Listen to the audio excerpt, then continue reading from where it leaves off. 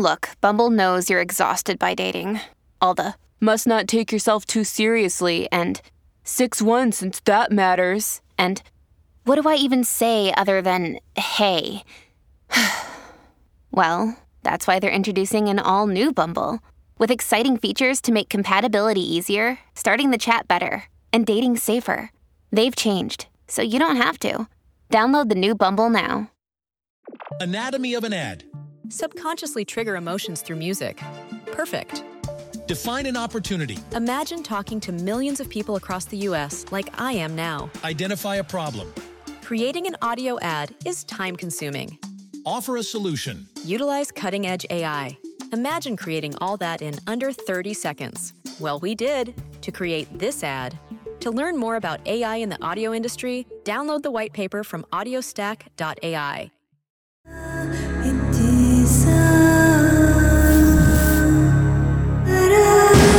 This is True Crime Psychology and Personality, where we discuss the pathology behind some of the most horrific crimes and those who committed them from a scientifically informed perspective. I'm Dr. Todd Grande. I have a PhD in counselor education and supervision, and I'm a licensed professional counselor of mental health. Dr. Todd Grande, that's my YouTube channel. Today's question is, can I analyze the case of Michelle Williams? Michelle Williams lived in Keller, Texas, a suburb of Fort Worth. As an adult, she married and divorced 2 times and had a number of other lovers. She had 3 children by 2 different men. She falsely accused her husbands of mistreating her. They accused her of having extramarital affairs. Michelle lived with her 3 children. She was not doing well financially. She worked as a waitress, but then transitioned into working as a dancer, the kind associated with limited apparel options. In 2005, Michelle went on a date with a computer engineer named Greg Williams. Greg was successful financially. He ran a computer consulting business out of his house. He was described as a genius and earned about $800,000 a year. Greg had been married twice before and had a 14-year-old daughter named Taylor from his first marriage. Greg had a number of enemies. He was described as a narcissistic bully.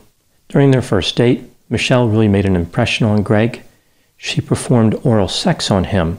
This was in public, in a nightclub. It appears as though Michelle's relational style was appealing to Greg. In 2007, the couple married. Greg was exceptionally generous to Michelle. They lived in an expensive house and had 2 Mercedes-Benz vehicles. The couple had a daughter together named Michaela. The marriage between Michelle and Greg was largely based on BDSM-style sex.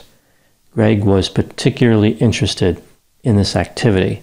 He even opened a club with that theme. For some reason, Greg put Michelle in charge of the couple's finances. She soon had them in a bad position, mostly due to her excessive spending. Greg was not aware of what Michelle was doing. He thought that he still had plenty of money. He was planning on building a $4.5 million mansion, which was dependent on receiving a loan from a bank. The loan should have been denied, but it was approved because Michelle submitted false financial information to the bank. Now moving to the timeline of the crime. On October 13, 2011, at around 4:40 a.m., Michelle called 911. She said that someone came in the house and shot her husband in the head. The police arrived at the scene. Michelle appeared to be relaxed. She said that she was asleep on the couch with her daughter Michaela when she heard a gunshot. She made her way to the master bedroom, at which time she was struck in the face by an unidentified man. She was briefly rendered unconscious. The police noticed that she had a bruise on her face. After waking up, she entered the master bedroom. She saw her husband bleeding from a gunshot wound and called 911. Here's what the police found during the course of their investigation. Greg had been shot 1 time when he was lying in bed. There was a gun, a spent case, and a wrench near the back door of the house. There were no fingerprints on any of the items. The gun was the weapon used to shoot Greg, and it was his firearm. It appears as though the wrench had been used to break the back sliding glass door. Whoever used the wrench was inside the house when they broke the glass. So there was no forced entry, but there was a forced exit I guess the burglar was trying to break into the backyard. Nothing was missing from the house. The couple's daughter, Michaela, had apparently slept through the entire incident, even though she was supposed to be on the couch right next to her mother, who did wake up. Surveillance video from the area captured only one vehicle coming into the neighborhood around the time of the murder. It was a newspaper delivery person. The police were eventually able to determine that Greg was shot from a distance of 1.5 feet, making it unlikely that he was the one who pulled the trigger. Within a few hours, the police confronted Michelle with the inconsistencies that had been discovered by that point. After being pressured quite a bit, Michelle changed her story. She was now saying that Greg brought an end to his own life. Upon discovering this, she wiped the fingerprints off of the gun with a blanket and cleaned up blood with Clorox wipes. She flushed the Clorox wipes down the toilet when she was done. She said the only reason she cleaned the crime scene was in order to keep the manner of Greg's death a secret from their daughter. This makes it sound like her 4-year-old daughter was interested in becoming a detective. Did the daughter receive a fingerprinting kit for Christmas? It seems like a stretch to believe that the daughter was going to find out exactly what happened without being told. It would have been a lot easier for Michelle simply to keep her daughter out of the master bedroom. Michelle admitted that the bruise on her face came from striking herself with a wrench. As the investigation continued, Michelle went on with her life. She sold just about everything that Greg had owned, went on a vacation and shopping sprees, and spent time at bars. She unsuccessfully tried to collect on his life insurance policy. Michelle was arrested for murder about 3 months after her husband died. She was released a week later on bond. She started working at an adult entertainment club. She tampered with her ankle monitor, and she started dating a bodybuilder and personal trainer named Gene Wallace. He was 12 years younger than Michelle, and at one time was the best friend of Michelle's son Lee. When Gene started dating Michelle, Gene's friendship with Lee came to a conclusion. Michelle and Gene opened a fitness center together. She even appeared in a video promoting their business. To be fair, people often do make excuses to avoid exercising.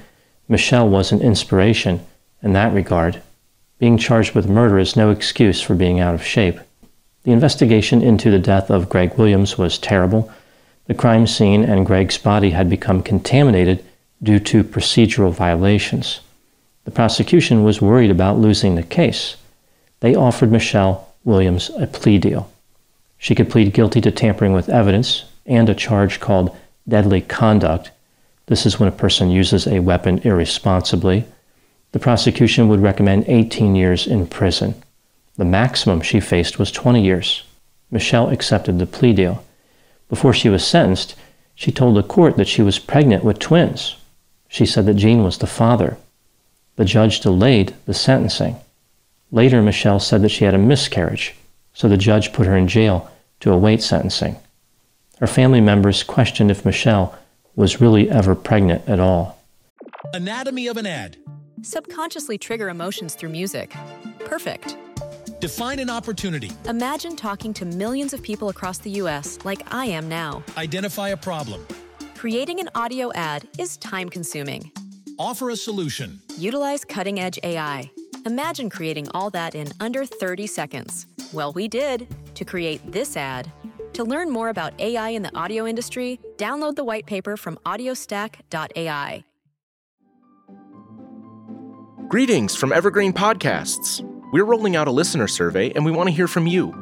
The information in the survey will help us gather statistics and in turn make our shows more appealing to advertisers.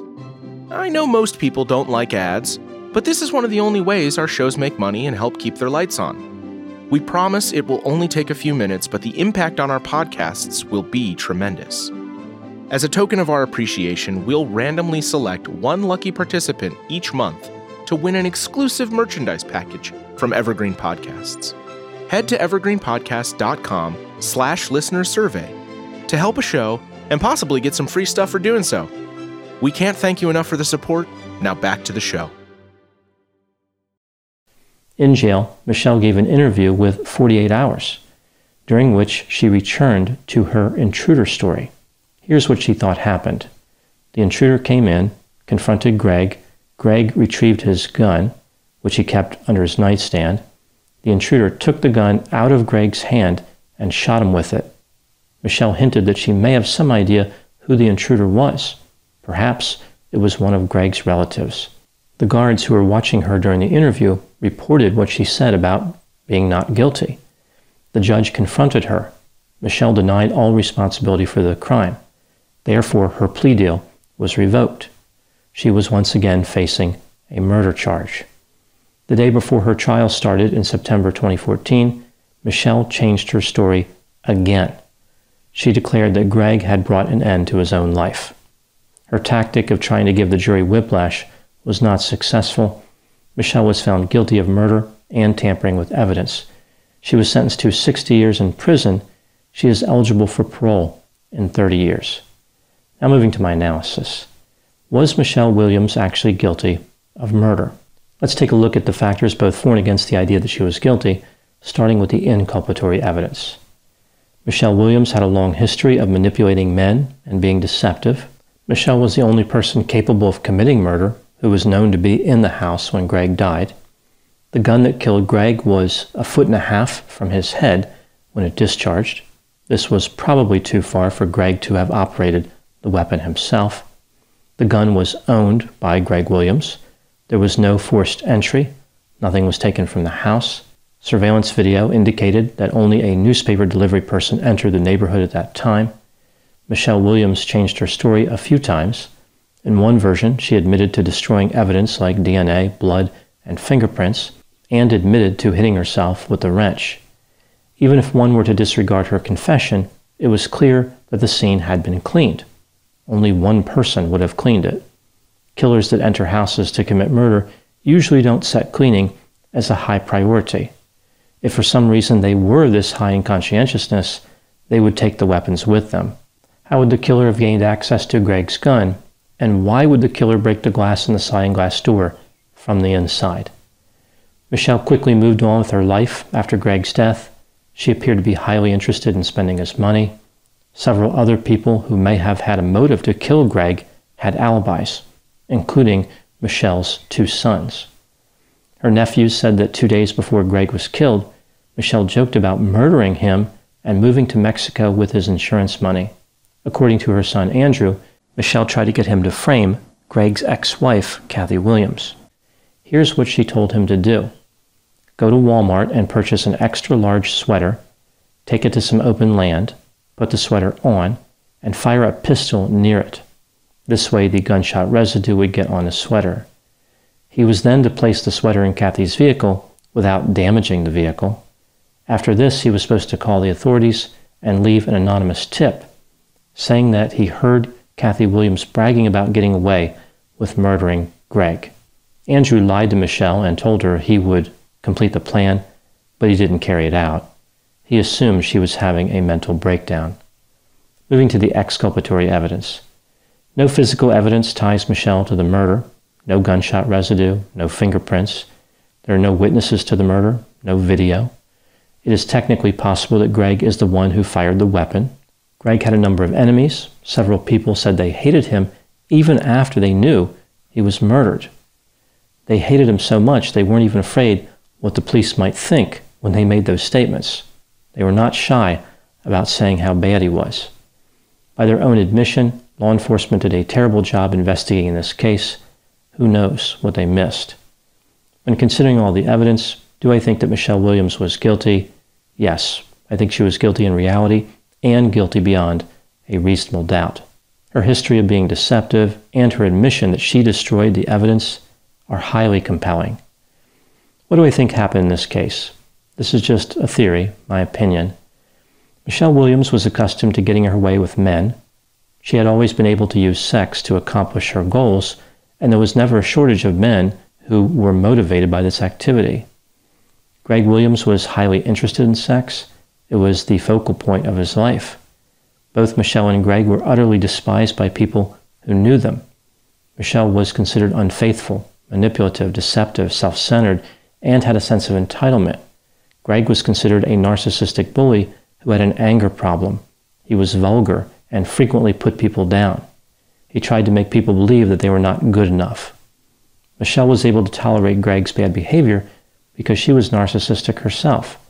She didn't care what Greg thought of her. She didn't need validation from him. Her level of confidence was so high, nobody could bring her down. In a sense, Michelle and Greg lived together as a married couple, but functioned independently. They used each other for what they needed, but otherwise they did not have any real emotional connection. Greg made money, Michelle spent money, and both of them liked sex. Greg was grandiose and looking forward to building his mansion. This was his narcissistic fantasy, the big payoff for all his work. He was finally going to be living the dream. He didn't realize that he only had about $28,000 in the bank because Michelle was busy living her dream. Michelle tried to prevent Greg from finding out by sending false information to the bank, but she knew that eventually he would discover her spending. She decided to kill her husband and blame an intruder. When being interviewed by the police, she lost confidence in her story. She realized it was not believable. Therefore, she made up another story. She was fully confident at all times that she would get away with her crime. She relied on her ability to manipulate. It had never failed her. Ultimately, however, she discovered that her ability had limits. Now moving to my final thoughts. This case was about two unlikable people that found each other. Two people that would get ahead using manipulation. Greg manipulated by being aggressive, cantankerous, and loud. Michelle manipulated by using sex. They decided to make a life together, but this became a contest of who was more self-centered, who would do more to take everything for themselves. In the end, Michelle proved that in a contest of narcissism, she was the guaranteed winner. This has been True Crime Psychology and Personality from Ars Longa Media. This content is for educational and entertainment purposes only. Ars Longa Vita Brevis. Anatomy of an ad. Subconsciously trigger emotions through music. Perfect. Define an opportunity. Imagine talking to millions of people across the U.S. like I am now. Identify a problem. Creating an audio ad is time-consuming. Offer a solution. Utilize cutting-edge AI. Imagine creating all that in under 30 seconds. Well, we did to create this ad. To learn more about AI in the audio industry, download the white paper from audiostack.ai.